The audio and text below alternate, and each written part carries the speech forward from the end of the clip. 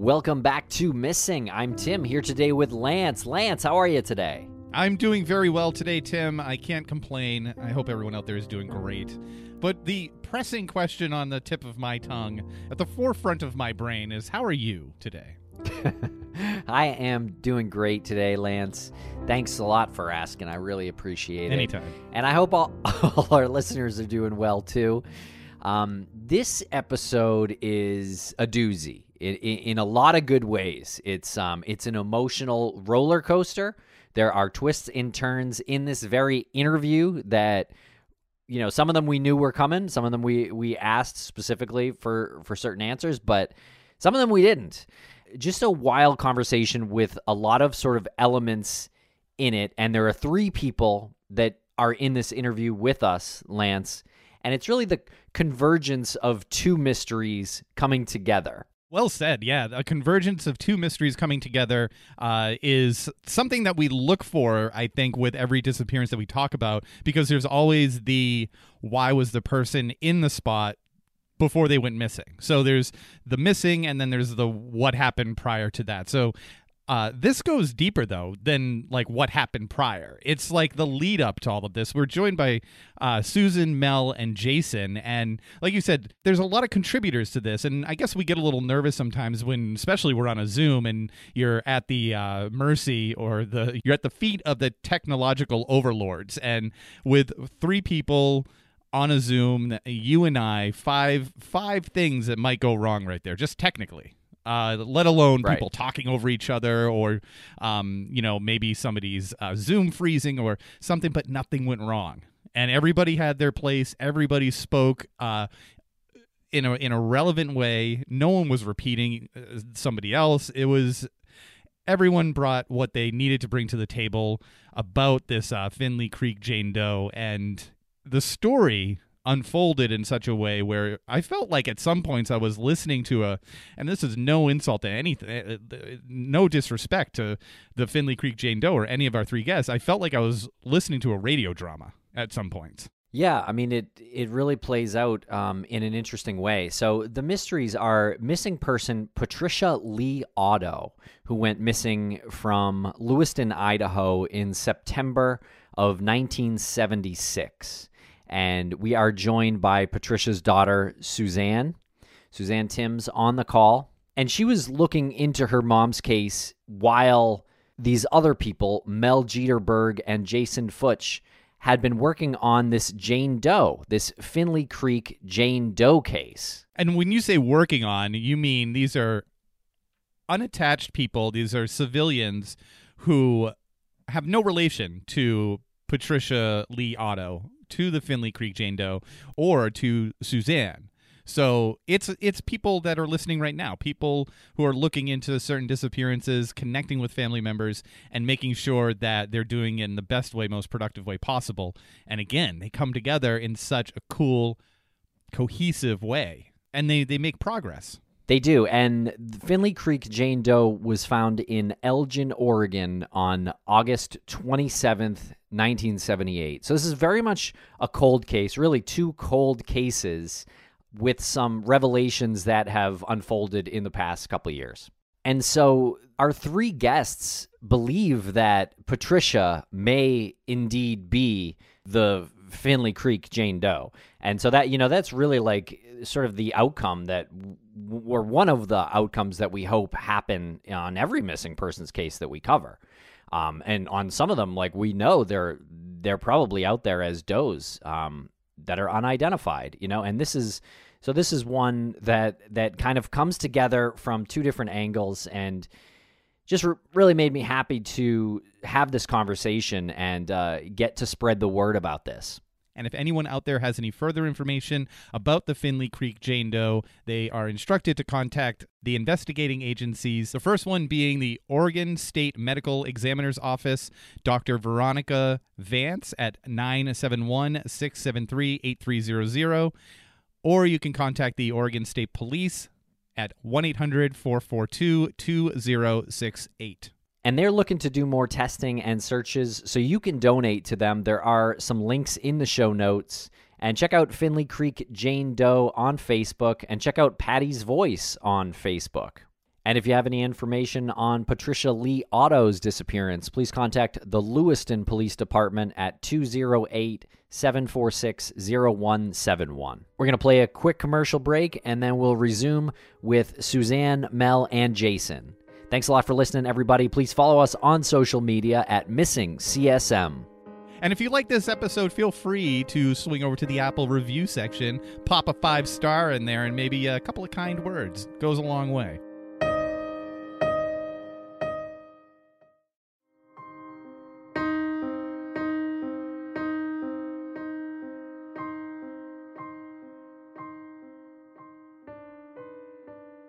Welcome to the podcast, Suzanne, Mel, and Jason. How are you today? Wonderful. Thank you so much. Glad to be here. Well, glad to have you, and really glad that you're coming on to talk about this case that you've been working on for a while and all the information that you have on it. This case is really wild. I'd like to go through and if everyone can kind of introduce themselves and tell us what part of this case you're working on. If we can start with Suzanne. So I'm Suzanne Timms, and I'm the daughter of Patricia Otto. So I have been technically working on this case since I was 3 years old, obviously, but became mostly involved in June of 2021 when I discovered the forensic image of Finley Creek Jane Doe. And I can go from there. My name is Melinda Jetterberg. I go by Mel, and I'm the admin for the Finley Creek Jane Doe Unidentified Person Facebook page. And Suzanne made contact with me in June, like she said, based on some forensic art that was posted on that page that she saw. And that came to us because of a contact that Jason had.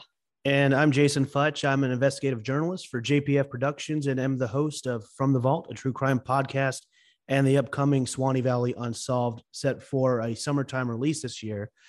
And I was able to connect with Mel because I had done some pretty decent research on the Finley Creek case. It was after someone from Web Sleuths had suggested the case to me. And so I put all the information that I had received, and I posted it on Crime Watchers. And that is where Mel's family discovered a lot of my research, and that's pretty much how we became connected. Okay, and Suzanne, I'm so sorry for your loss. Can you tell us a little bit about your mom? I wish I could. Honestly, I'm learning who my mother was through this investigation because I was so young when she disappeared. And my sister and I were told that she abandoned us. So I kind of grew up thinking that my mom was this terrible person who just left her children one night. And through this investigation, I've been able to connect with people who knew her and, knew her personally and went to school with her. And because I've been openly sharing my theory on what happened, my family has been able to share who my mom was and what kind of person she was. And it's interesting that biology plays such a huge piece in who you are or who you become, because I'm discovering that I'm a lot like my mom. She's very dedicated mother and loved her children more than anything. And that's really hard for me to hear because of what I grew up believing, right? I have children of my own and they're my life. So it's been interesting to learn her creative side and how passionate she was about being a mom and wanting to make her house the perfect home and decorating and things like that and the parties. And those are just things that I think I obviously picked up on, or they were biologically given to me and my family is just so important to me. And I'm really looking forward to being able to have closure on this case eventually. That's really wonderful to hear that you were able to learn about your mother through all of these elements, through these avenues, the investigation, other family members. And I hate to ask the question, but I know people are probably thinking it. Who was it that told you your mom just ran off and abandoned you? Well, obviously my father was there day one telling us that our mother had up and left for another man. And then when my father was arrested 2 months later, we were in custody, or not custody, but we were in the care of family members. So her own family, Patty's family, was not able to talk about it because my father had instructed them if they mentioned her name or said anything about her, they would no longer see us. So she just vanished from the conversations from that side of the family. When we went to go live with my father's family, they were 100% supportive of my father's statement that she'd left. So we were told our whole life by both sides, really, that Patty had left and that there was a chance she would come back. And I think that's just the nice thing to say to children. And they never really found a good time to come forward with the truth. That's really unfortunate. And this is something that happened in 1976, correct? Correct. And can you take us back to what you know of that day? So that night, my mom picked us up from our grandparents' house and brought us home at about 11 p.m. into our house in Lewiston, Idaho. And she put us downstairs to go to bed, which was unusual because our bedroom was upstairs. My parents got into a verbal altercation, and me being the curious little 3-year-old that had a million questions, I snuck upstairs to go find out what was happening. And I witnessed him hit her first, and then she hit him back. And he came back and put his hands around her neck, pushed her up against the wall, and drug her out of my sight. I didn't know what was happening or didn't really understand what was happening, but I knew I was very scared, and I could tell that obviously this is not okay. And I ran back down to my sister and explained to her that I was scared and didn't know what was happening. The next morning, my father got us up in a big rush to get out of the house. And he had told us at that time that our mom had left, that she didn't want to be a mother anymore. So I kind of thought we were going to go look for her, but instead he took us to a girlfriend's house because she was moving out of town. And so we went to go help his girlfriend finish moving. And then later that afternoon, he took us to Patty's sister's house. And that's where we stayed for several months, while I assumed he was looking for our mother, but it certainly doesn't appear he ever did that. And what was happened when he was arrested? So 2 months after she disappeared, my dad was in a bar because he was an alcoholic. He was there often. He was complaining about the Lewiston Police Department investigation, and he wanted them off his back. And he said he wanted to get rid of the captain. The bartender, who had known my father for years, was really under the impression that Dad had killed our mom, and he felt that he was serious about this. So he wanted to take his threat seriously. He contacted the Lewiston Police Department and let him know that Ralph was making these accusations of wanting to get rid of Captain Ayler, and what is he supposed to do? So Lewiston Police told him, play along with it. Just, play along with it, and we'll send someone to be the hitman. So literally the next day, they set this up to where my dad's meeting this out-of-town hitman from California, and my dad pays the man and at the same time makes arrangements to have 2 other hits made. And he's arrested on October 27th, 2 months after my mother disappeared, and it was on my sister's 5th birthday. Wow. Okay. And then sometimes it takes a little bit to process these things. No matter I no matter promise how I'm not often we making do this stuff up. No. I mean, it takes a little bit for us to take it in and really let it mature in our heads a little bit. Like all the elements of this, like all those aspects that you just mentioned, like how in my first question, like how in the mid 1970s does someone know how to access a hitman like that? What kind of, and I'm not trying to, I know it sounds like it's funny, but seriously, how does that happen? What circles do you run in? I think that the bartender had kind of eluded some shady business, over the years with my father, and that he was known in town for being kind of shady. So my dad was thinking, he's got connections. He knows people. And they had discussed this before, because apparently my dad had shared that before, that if you ever needed to get rid of someone, he knew someone who could help him. So I think this bartender had kind of alluded before that, I have connections. I'm kind of a big deal. And in reality, he just runs to the police and is like, oh God, I'm scared. Now he's serious. He really wants to kill someone. And I don't know what to do now, because he was just bullshitting with him the whole time. And now this is serious. Mm-hmm. And also too, you have to remember too, this was the 70s during the height of the motorcycle gangs and stuff like that. So accessing a hitman was probably as easy as just walking up to a motorcycle club saying, "Hey, I need someone off." So my father does 4 years at the Idaho State Maximum Prison in Idaho there. And he takes this case to the Supreme Court and he fights it because he's got money and he's got a lawyer and he's going to fight it. He's going to turn around and sue the Lewiston Police Department for entrapping him. And he has this case that he's going to sue the police department, and he gets this case overturned. And by golly, he's right back out in Lewiston, Idaho as a free man 4 years later. So my sister and I go back into this house with my father, who I know in my mind, I saw him strangle her, and I'm going to go back and go live with him. I ended up in the hospital, actually, had a child nervous breakdown. Apparently I broke out in hives all over my whole body. And they, at the emergency room, said, this is a complete nervous reaction. And obviously it's very stressful to go back home after my father's been in prison for 4 years. But we never really talked about what he was in there for. I had no clue. I didn't know what he was in prison for. We were just under the assumption that he made some bad choice, whatever, but we had no clue. All we knew was we were going back home. And there was no alternative at that time?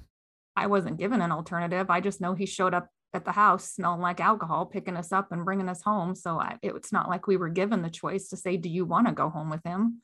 I mean, he's my legal father. No, I didn't have a choice.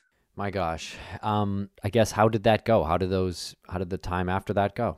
Well, I am not going to lie. That was an amazing year. I was turned free and I had no rules, no expectations.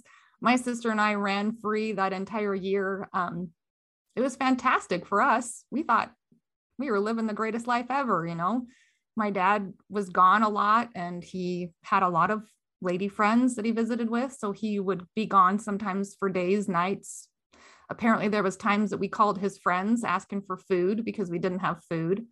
I experienced my first alcohol consumption at the age of 8. You know, we were running wild that year. But it didn't last very long. I think my father realized he wasn't mentally capable of caring for my sister and I, because he packed up our stuff about a year after we'd moved in and told us that we were going back with his sister. So just out of the blue, he brought us back out to the farm in cul-de-sac and told us he wasn't capable. And then that following year, he died in police custody on unrelated charges.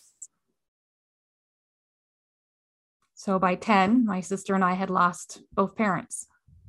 That's incredible. What were the circumstances of his death? Well, we were told that he had a heart attack while he was being booked on a theft charge, but he was 48 years old. And I just never really believed that. Like, how does a 48-year-old just die of a heart attack? So we didn't really know what happened until we got the death certificate and the autopsy report. When we were old enough, we asked for the police reports. And it's not a heart attack. He had a cardiac arrest under some suspicious circumstances, and he's missing patches of skin all over his body. His foot is degloved, and they couldn't explain the injuries on his body. So who knows? His foot is degloved? Correct. So is that what I'm thinking it is? Correct. Why would that be? You tell me. Why, when you're in police custody, does your foot just fall off? True. And the thing too is, like, when I hear that, you know, usually a degloving involves like submerging in water, but also based on this, I'm thinking they did something else, because I saw the pictures too. It didn't look natural, in my opinion. Yeah. It's never been determined what happened. The coroner couldn't explain the injuries. There's, I believe, 11 patches of skin missing all over his body, and his foot is inside of his cowboy boot. And what happened is a cardiac arrest, which is different. People misunderstand that a heart attack is the same as a cardiac arrest. It's not. Heart attack is when you have some kind of cardiac disease that causes a blockage, causes the heart to stop. Cardiac arrest is when the heart just stops for no known pathophysiology. Something external is causing it, or what caused it? So when my sister and I got that case file, we kind of went two different directions. She found out that my father didn't die of a heart attack, and she wanted to pursue that. I read about 5 pages of the missing persons report, and I'm like, nah, it is so obvious that dad is responsible for this. She didn't want to hear that. She wanted to prove that my father was innocent. That was really hard. It was really hard for us to have 2 different opinions about what had happened. Yeah. And how is your relationship now with your sister? Well, I wish I could tell you that. In 2006, my sister was on a boat with her husband and 2 children, and they were overcome by carbon monoxide poisoning, and they died in the same little town that my father died in.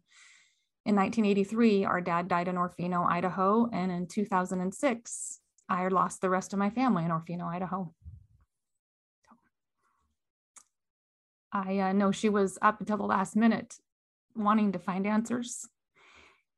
And I think she knows now what happened and that she's trying to help us from the other side, because I can't tell you how many times she's led us in this case, and it's weird, but she wants me to know the truth now.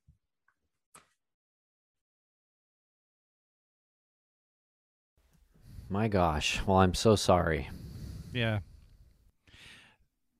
I mean, there's these stories that we hear when we interview people, and it just feels like one thing and another thing and another thing, and it really makes one look at their own life and just understand like how, I guess, valuable and precious everything really is.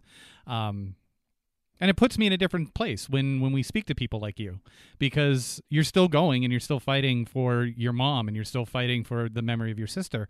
And, you know, we applaud that. It takes a lot of strength to do that. And you have 2 wonderful cohorts who seemingly will go above and beyond for you as well.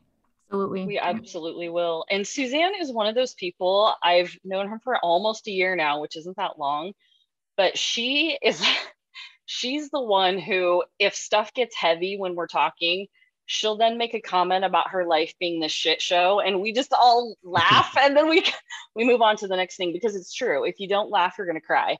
And she is absolutely one of the strongest people that I've ever met. And when I was imagining meeting a family member of Finley Creek Jane Doe, I assumed it was going to be mom, right? It was going to be the mother or whoever it might be. I never in my wildest dreams imagined it would be someone who, this was just kind of one of the first things that happened. And there's been all this other stuff she's had to deal with after that. So I was dedicated to this case before, and then upon meeting Suzanne, just became completely 100% invested. We're going to figure this out no matter what, because she deserves that. Thank you, Mel. Same. I echo that sentiment there. And upon meeting Suzanne, gosh, so I think we met probably about a couple months after you met Mel, and just to hear her story, I mean, I don't even know if fascinating is the right word, in my opinion, because it's like there's just so many storylines that just merge. And when everyone actually gets the comprehension behind it, you can't help but think, oh my goodness, like the Finley Creek Jane Doe has to be Patricia Otto. And we'll be right back after a quick word from our sponsors. Thanks to our sponsors, and now we're back to the program. Okay, so tell us about the Finley Creek Jane Doe finding. When did this happen? And tell us a little bit more information about that. While my dad was in prison for the attempted murder, Tom Celine is the primary detective on the case. He came to meet with my father in September of 1978 to tell him that they had found a body that they really believed was my mother. And my dad immediately says, Pendleton, yeah, no, it's not her. During that conversation, my dad tells the detective that, of course, he's innocent. He has nothing to do with this. But he does mention that he no longer wants to go to the pill line and have to wait in line for his psych meds because it's a waste of his time. And he said, besides, everybody knows he's in prison for killing his wife. And then he backtracks and tries to cover that up. He literally tells you, everybody knows I'm here for killing my wife. He's there for attempting to kill the police captain, not for killing his wife. But he knows that's why he's there. Everybody knows that's why he's there. And then as far as the case in 1978, I'll hand that over to Mel. In 1978, there were some bones found in kind of out in the countryside. It's an area that is wooded, but it's very big for logging, has been for decades. It's a big camping, hunting area. And there is also a really maintained Forest Service road out there that people have built houses on. So while it is wooded and secluded, it's not in the middle of nowhere. It's pretty highly trafficked out there.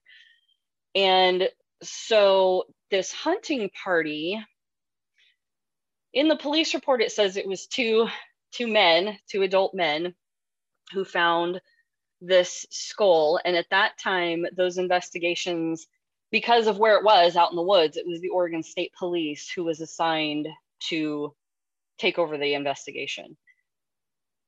Keep in mind, not a lot of murders at that time happened here, right? So the investigative force wasn't really big, and they did what they could at the time. But she was found on a deer trail. These hunters had come across a skull that had clearly recently been unearthed, and she was wearing some red pants.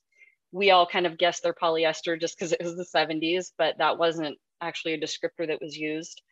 They were size 15, 16 juniors. They showed evidence of length alteration. There was some other fabric in there that looked like it could be a halter top or maybe kind of a heavy duty bra, some white fabric, some other fabric in there that had red hearts on it. And then there was a length of coaxial cable that was tied in a knot. There was no jewelry, there was no ID, obviously, and nothing that appeared to be, say, something like a coat or a jacket. But there were these boots on the feet that were old and weathered. They were kind of worn on one side, like as if somebody had been walking funny. No socks, and that's it. That's all that was in there. Oh, in addition to which, there were some fetal bones. They estimated that this woman was anywhere between a few months to just about to give birth pregnant.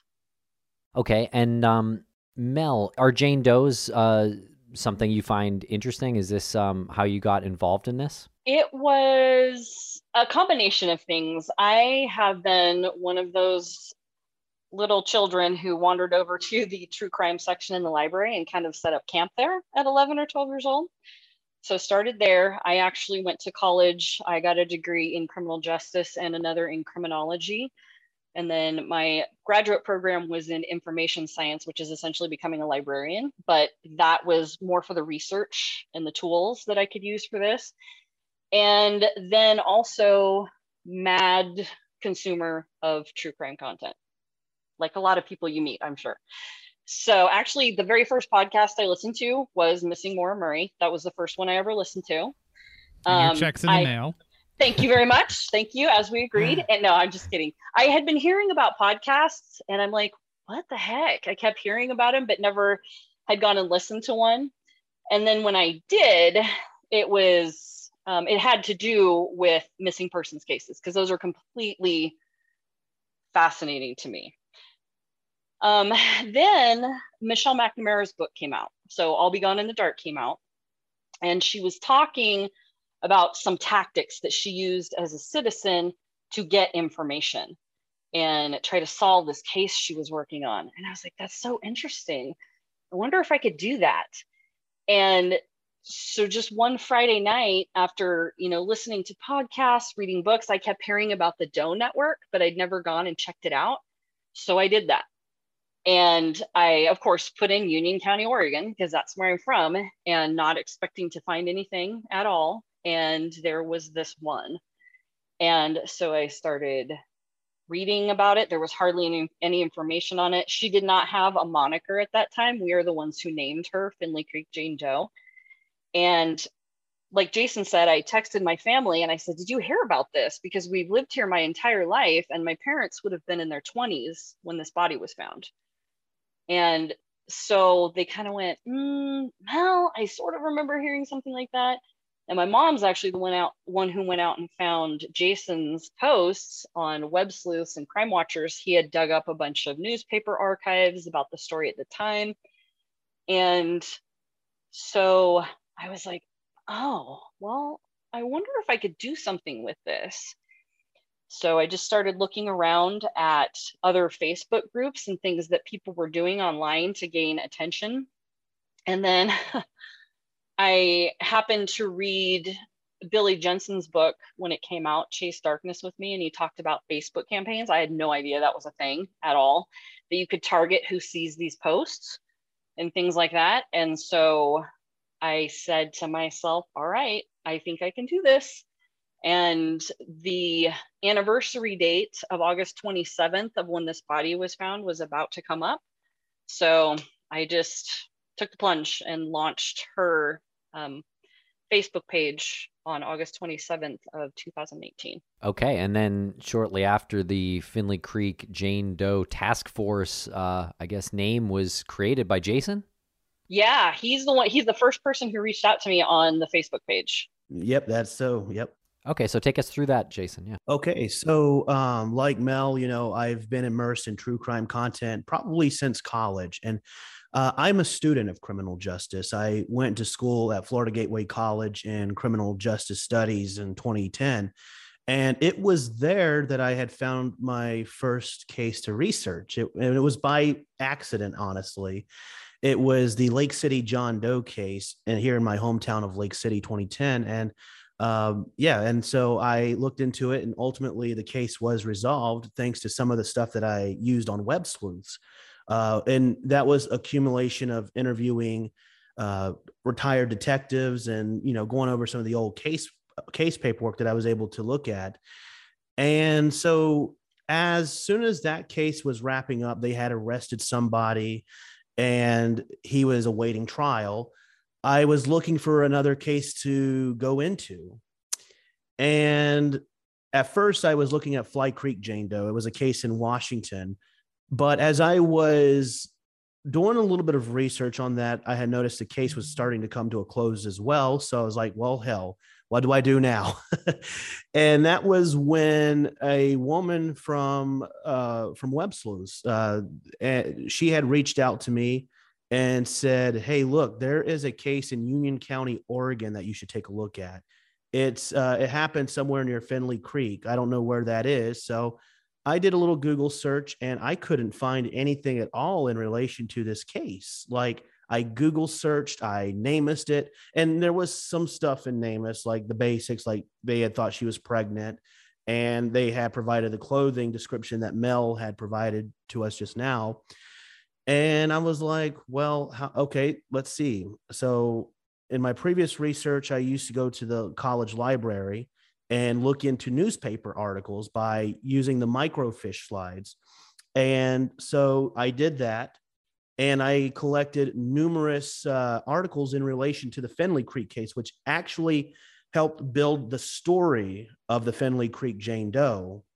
And during that time, I also reached out to Dr. Nikki Vance, who is the forensic anthropologist for the Oregon State Medical Examiner's Office. And she felt like she could help, but she couldn't do too much because it was an open case. But she did confirm with me that they do believe that Finley Creek Jane Doe was strangled, because in the newspaper articles, it alluded to a cord, like a coaxial cord, that was also found in the grave. And so they do believe that was the murder weapon in this case, or at least they did then. So anyways, I started putting more information out there on crimewatchers.net. And then by accident, again, I located Mel's Facebook page that she had put together about the Finley Creek Jane Doe. And I'm like, interesting. So I reached out and I offered my assistance in this case, because I was like, I have all the information and I've also got great resources if you want to put our resources together. So literally, I think, what was it, Mel? Probably like a month later, we already had like 4 or 5 people in this chat room. So, Yep. yeah. So, and we had some great people, and they're all still with us.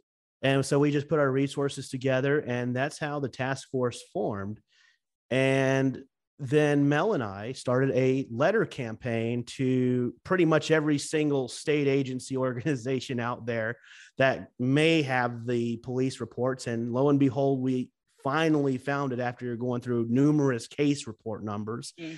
And I did not expect this, and I don't think Mel expected this either, but along with our file came photographs of the human remains that were found at Finley Creek. And it was then that I was like, I know a guy who could give her a face. And so I reached out to my good buddy, Anthony Redgrave, with Redgrave Research, Forensic Services out of Massachusetts. He had previously helped me with a John Doe case in Florida, where we were able to revise that John Doe's artwork. And he said that it was going to take a lot of work for this one, but probably about 2 months later, like in the middle of the night, she finally had a face after 42 years. It was amazing. This is incredible. What an incredible series of events that came together to make that happen. Suzanne, when did all of this kind of come to you, and how did you come to terms with the fact that these people are putting so much work in? In June of 2021, which was last summer, I came across a unidentified image, and I swore it was me initially. Like, I see the image, I still see it today, and I'm like, I swear Anthony drew me. It was like 11 o'clock at night. I pull myself right out of bed. I see this picture, and I'm like, why would someone draw me as an unidentified? I click on the details and start reading about it, and they are describing my mother, including her clothing, her height, her weight, her hair color. It's my mom, and he drew a photo of me. So I'm like, obviously there's been a mistake. We were told this woman in Pendleton was not my mother, but how can a forensic artist take her skull and create this image that obviously so closely resembles my face? And I not realizing, I've never been told my entire life I look like my mother. Not once have I ever been told, oh, you look so much like your mom. I pull up pictures side by side of me and Patty, and I'm like, well, no wonder it looks like me. It's her. So I immediately reach out to Mel saying, my mom was ruled out. I know she was ruled out because I have this little tiny handwritten note saying the x-rays do not match the body found out of LeGrand. So I know that she was presented, but Mel can't find her in that, giant 50-page homicide file that she has.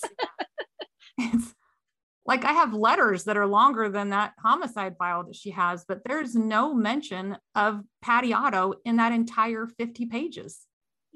Okay, so you were on Facebook and you saw a picture that looked like you, and Mel, that was from the campaigns that you launched, sort of geo-identifying the area? It was the forensic art that Anthony was able to draw.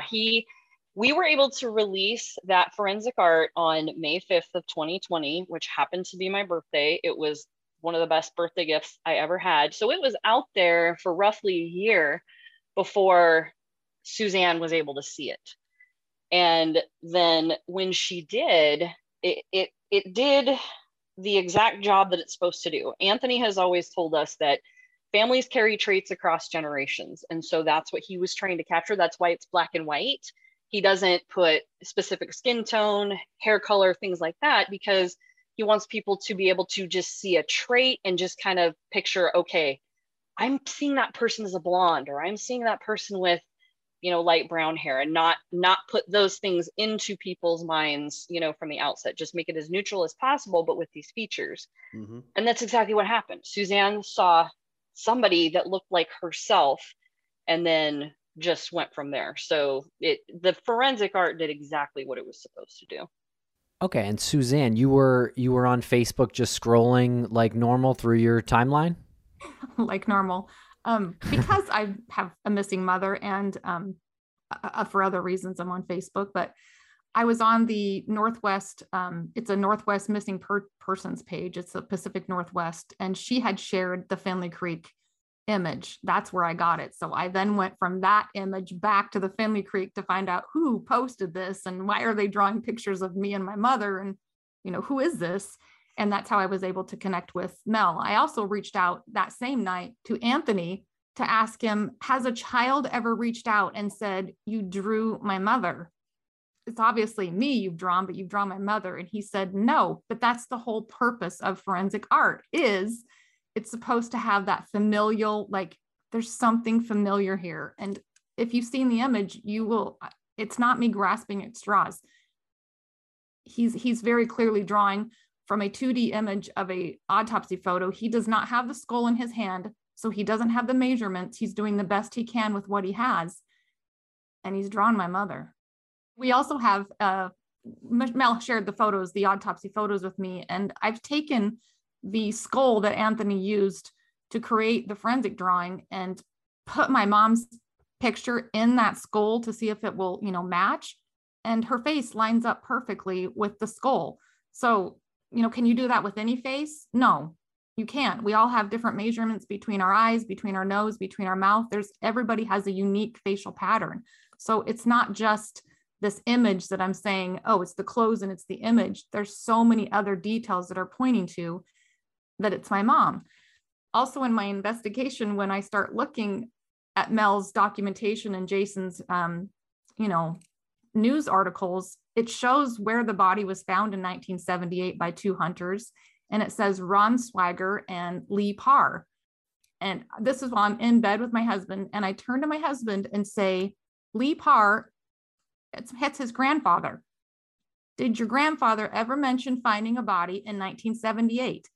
My husband's very skeptical. And he's like, okay, now you're talking crazy, because it's not like my family went out and found a body and we just forgot to tell you and it happens to be your mom, right? That's impossible.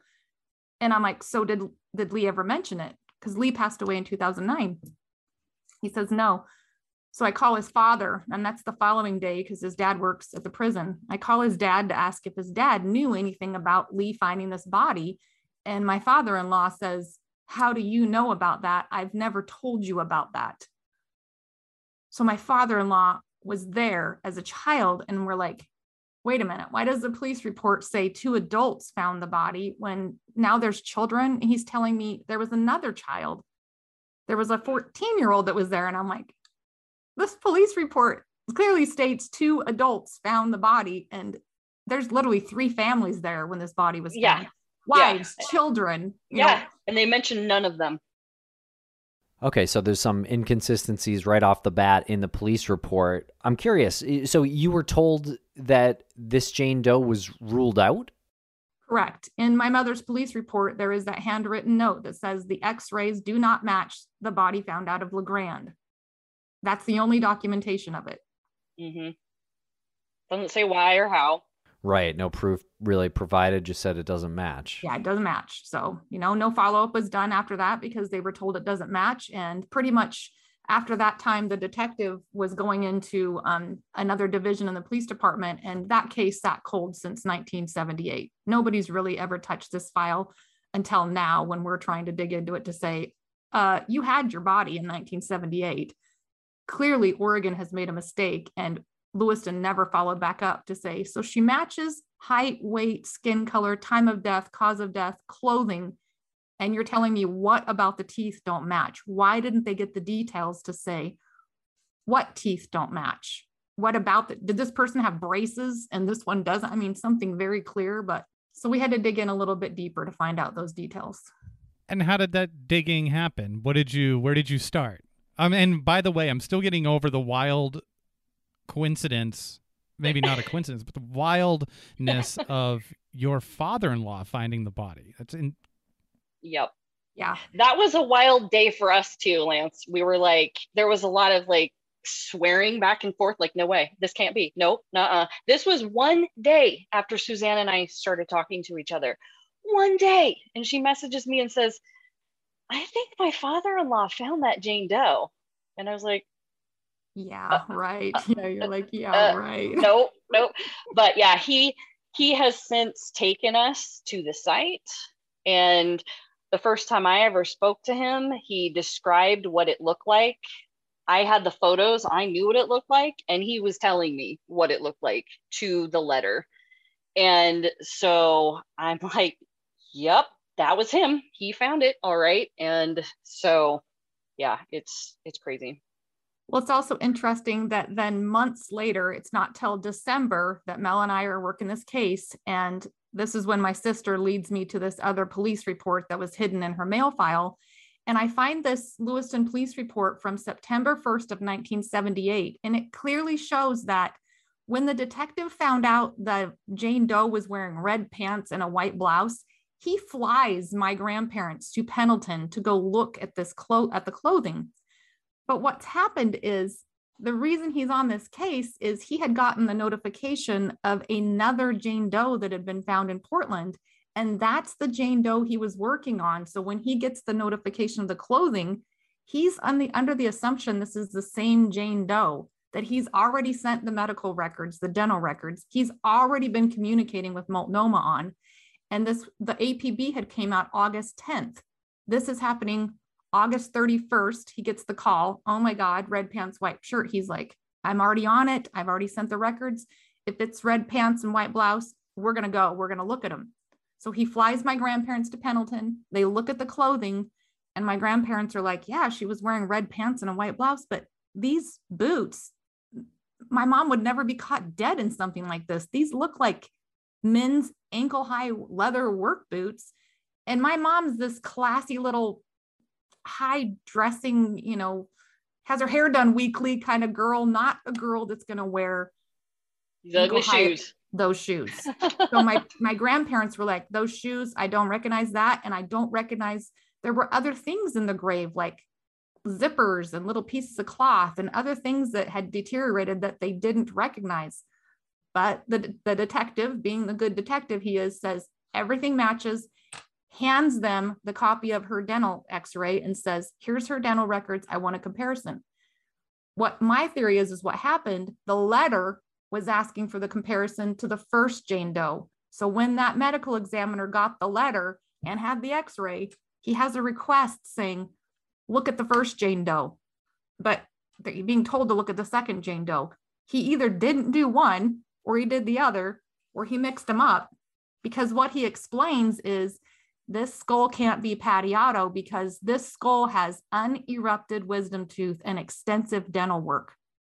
You can't see any of that in the autopsy photos. There are no unerupted wisdom teeth and there is not extensive dental work. But there is on the first Jane Doe. Right. Okay. So you're saying that he mixed up the Jane Does. That's my theory. And that's been my theory the whole time, is that he just mixed these two up. It's clear that he has them mixed up. I don't think it was any kind of police cover up or intentionally trying to not give me answers or hide this. It's just human error. Where is the Jane Doe now? The Finley Creek Jane Doe? Yes. She was cremated. Yep, she was cremated in 1990. So roughly 12 years. The case had just been sitting. They didn't get anywhere on it. And they had done a handful of comparisons. None of them turned out to be her. And in 1990, the district attorney who was in office at the time just decided to close the case and ordered the state police to destroy all the evidence. And that included the clothing, the boots, the wire, and the body and the fetus. So the remains were sent, ironically, to Walla Walla, Washington. We did not have a crematorium in town at the time. So the remains were sent to Walla Walla. I have the documentation where they were sent over there and ordered to be cremated. And that's where the paper trail stops. There's no paper trail indicating those remains ever came back or what happened to them after that.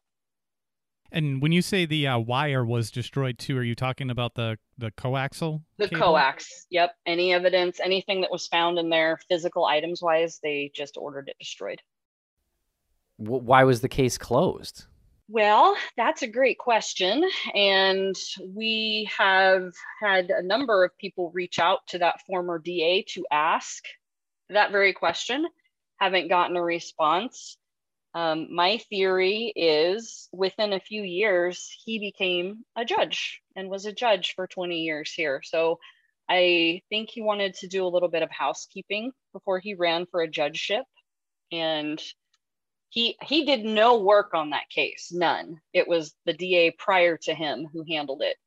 And so that's just my feeling, is he wanted to clear his books off a little bit before he ran for judge. The record states that due to the age of the case and that no identification was ever made, it was determined to close the case. So literally 12-year-old case, they decide that's, it was so old, 12 years, let's just close it with no documentation. Yeah, let's just close it and destroy everything. Yeah, and that wouldn't sit well with anyone in the modern age of law enforcement, because now, because of DNA collection and stuff like that, the game has changed in these kind of cases. But I've talked to a lot of friends of mine who have worked in sheriff's departments and police departments, and they said, regardless of whether a case is closed or not, we still keep the file for 99 years. So that's very interesting too, because as I looked into the file as well, yeah, like Mel said, this DA that worked the case, this DA that ordered the evidence destroyed, he did absolutely no work on it, because if I remember right in our file, the last time the case was worked on was like 1987, and then straightforward destroys everything in 1990 without giving it a second glance before, proceeding, because 1990 compared to 1978, technology has somewhat changed. There could have been more work done in 1990 to preserve DNA evidence. I mean, it was still, being worked on. So I'm stuttering here. It just baffles me that this DA would do something like this, especially when technology was starting to change. It's just baffling to me. By then, DNA cases had started setting precedent in court, so it's very surprising to me. And you would imagine that somebody in that position would, in a way, have their, what's the saying, ear to the grindstone or ear to the road. Like they would know that these new developments are happening directly in relation to what they do. And they're sort of identifying that they're on the cusp of this new technology. So why not even keep like a piece of it? I mean, we talk about this all the time. Okay, never mind. Go on, Jason. Oh, well, what I was going to say is you have to remember about 1986 was when DNA started gaining significance in cold cases and criminal investigations. So it's kind of just like forensic genetic genealogy. It's taking a while to catch up with the science, and also being able to say, hey, look, I think we got something here. In 1986, they were still skeptical.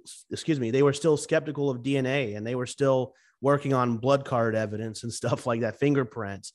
But as the years, go on, yes, then DNA became something pretty significant. I don't think it was until about maybe 95, 96 when DNA started becoming a regular inclusion in law enforcement investigations. So I understand to some degree why they didn't preserve it, but at the same time, it's like you destroyed a human body without first looking at the case again. You didn't even give it a second thought.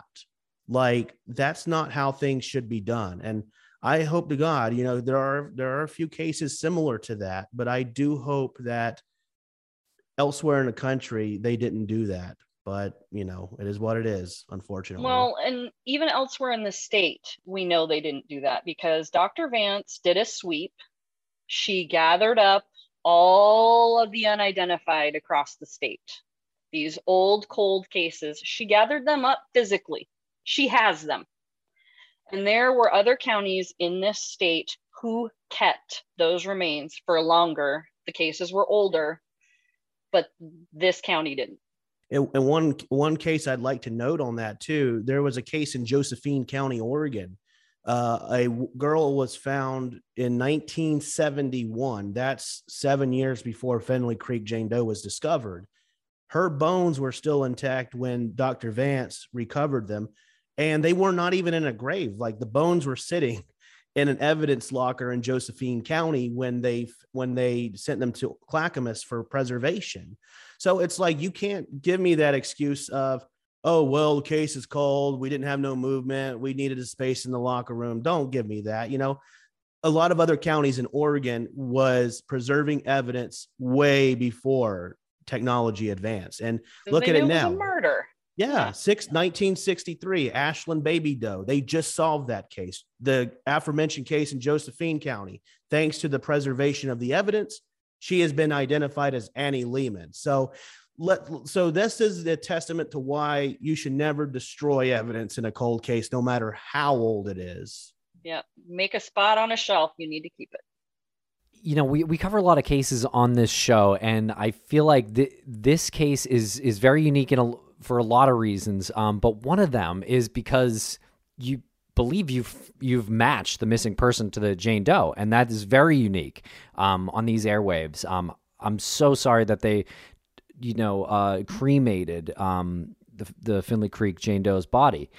Where are you going to go from here to try to, make a conclusive match? Well, because my father-in-law knows where the grave was located at, because we have that location, we were able to bring cadaver dogs out to the site and actually do, a sweep of the area. And both times the dogs alerted that there are human remains. The last time the dog alerted that there's remains right here. At that time, we notified Oregon State Police, who said, well, it's a closed case. We got to figure out what to do. But after presenting our case, which, the same information we just gave to you, they feel that we have enough information to give some resources to this case. And they're actually going to come out there and meet us with the dogs and provide, a forensic sweep of the area if there's any evidence there. Her arm and hand on her other arm are missing. So animals had actually drug remains off. If we can get one finger bone that has DNA, then we can prove that this case is without a doubt my mother. Without the DNA, the other thing we're doing is testing this box of miscellaneous cremains, which is here in Walla Walla with me. The first attempt was not successful, but there's cases that it takes 9 times to successfully extract DNA. So we're not going to give up. We've also tried to go back to the Pendleton Crime Lab, because what if those red pants are still there? What if those boots are still there? What if the evidence really wasn't destroyed and they just have it misplaced? I just keep hoping that somebody's going to come forward. Somebody's going to dig into an evidence locker that wasn't looked at. And here it is. Here's the missing red pants. Why is there no documentation that it was actually destroyed? There's an order saying to do it, but where's the evidence log saying, I took this out, I cremated, I burned it, I threw it in the trash, whatever. They have to say what they're doing with this evidence. They can't just make it disappear. So where is that evidence? Well, if anyone's going to find it, I feel like it's going to be one of the 3 people that are on the Zoom call. You had said earlier that your sister, in some ways, is directing and pointing you in certain directions from the other side. And Mel and Jason were both nodding pretty enthusiastically about that. What are these examples? It looks like Jason is chomping at the bit to tell us what happened. What are these examples? My sister died in 2006, and obviously she doesn't talk to me on a regular basis or anything like that, because I'm not, hearing voices. But in December of this last year, I was in a meeting and I kept hearing her saying that I needed to update her E-Trade account address. And I don't even know what E-Trade is. So I'm like, why am I having this thought? And I would just disregard it. And I'm trying to run my meeting and I keep hearing her like, you need to update the address now. E-Trade address now. You have to do it now. And I'm like, oh my gosh, I'm losing my damn mind. Why do I don't hear her outside of my head. It's just more like a thought in my head that I keep having. So I pull open her mail file from 2006 and I find that stupid E-Trade account and it really has her old address on it. I never updated it. So I was like, oh, well, maybe this E-Trade, maybe she invested in something really cool, like, the missing podcast, and it's super worth a whole bunch of money. So I'm going to call this E-Trade and find out what it's all about. While I'm on the phone, I look at her mail file and there's a police report sitting on the top of her mail file. It's the one that we've been missing. It's the one that shows that my mom was presented on September 1st of 1978. It's the one showing that Tom Saline flew my grandparents out there. It's what Oregon's been denying this whole time, that she was never presented because she's not in their file. So I get this report. She has her handwritten notes on it. She's literally saying, how do I know if they identified her or not? Should I call, Union County and find out if this woman was ever identified? She has her little notes written on there. So we call, we're finding out whether Umatilla County had anything to do with this. What this report shows us is it was such a runaround that was given to each detective that it makes it really clear why this never got documented in the Oregon's chart. He calls Union County, tells him to go to Umatilla County. Umatilla County tells him to go to Oregon State Police. Oregon State Police tell him to go to the Pendleton Crime Lab.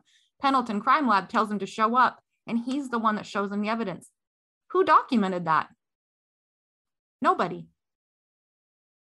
because it was too many people going through too many different loops. And so nobody on the Oregon side documented that here my mom is being presented as a perfect match. So when they get the dental record back saying it's not her, which we now know he looked at the wrong skull, he's holding the first skull, not the second skull, nobody questioned it. Nobody questioned it, and nobody even thought to look at it again to say, are you sure it's not her? But my sister was questioning it. Natalie was questioning it. And you likely would never had found that without going in for that E-Trade thing. It is a needle in a haystack to find that record. It was not in my police report because she had pulled it out and had it right by her phone where she was calling. And at the time she died, someone just put the mail file all together, and that police report was right there in her mail. Holy from 2006. Yes. She's definitely helping me from the other side. And then even just finding that photo, right? Just running across that photo at 11 o'clock at night, I'm awake scrolling through Facebook and I find this photo and I just can't help but think something is leading me to this page because it's been there for 2 years. How come I've never seen it before? I just want to believe that she's got the answers on the other side. And she was like, whoa, I was wrong. I was going the wrong direction. And here, you need to have this and you need to close this and you need to get answers. Well, that is remarkable. Yeah. And speaking of answers, I am sorry for how generic this question is going to sound.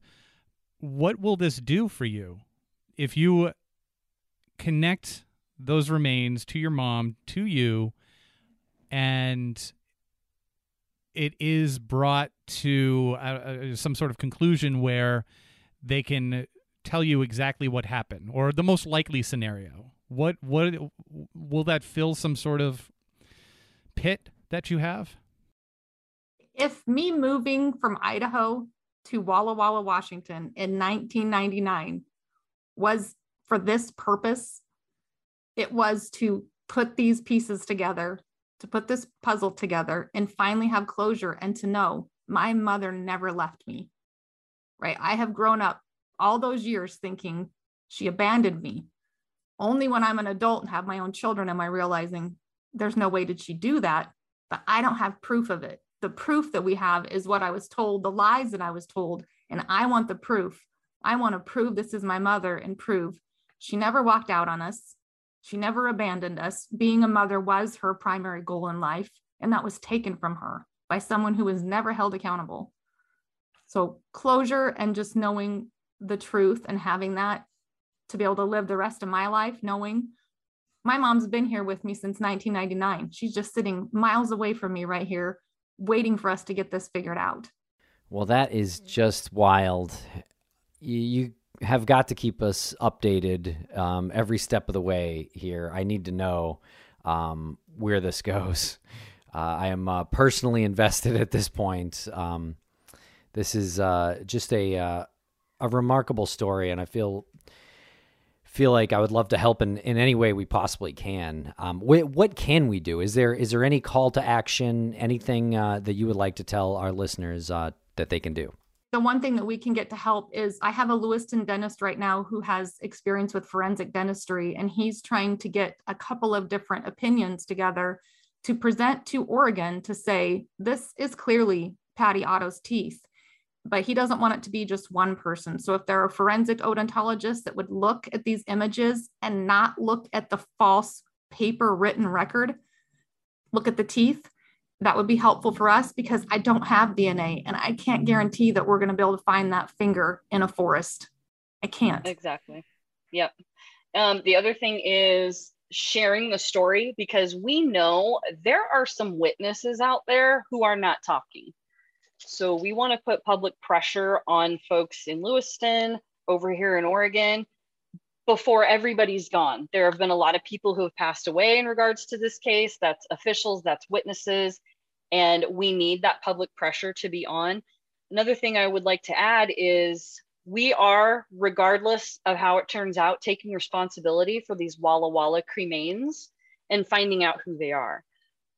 We're fairly certain we know who they are, but it's going to take a Herculean effort to extract DNA if it's possible. It might take a number of passes, like Suzanne said.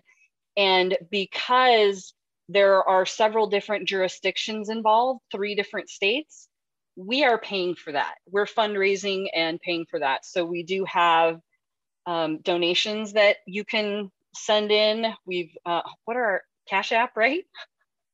Cash App, Venmo. So we can provide information about that. And because we don't want money to be a barrier for each step of this DNA processing that's going to happen. We absolutely do not want that to be a barrier. So that can be helpful too. Absolutely. And thank you for being willing to share our stories and to just get it out there. It's huge. Absolutely. Thank you so much for coming on and speaking about this case and all the twists and turns and emotional heartache that I know you've suffered. Well, if we can do any part to help, we really would love to. So please keep us updated. Yeah, and we will share this as far as we can. And before we go to what I'd like to do too is to encourage your listeners. Some of them might be, your typical armchair detective or whatever, citizen sleuth. And I would encourage them that, if you have a so-called pet case, a case that you've been following closely, use our blueprint to start something in that regard, because it might be a case that may be pretty darn old. Maybe just a little jostling with the law enforcement agency in your area might help. And that's pretty much what Mel and I did. I mean, this case literally had no chance until we stepped forward, I think. It's a good call to action right there, because we do have listeners who want to apply something to any disappearance story that they hear.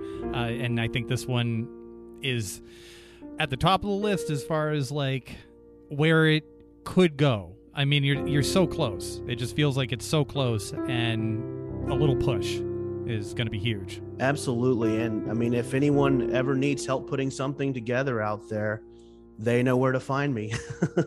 Yep. Just shoot us a message for sure.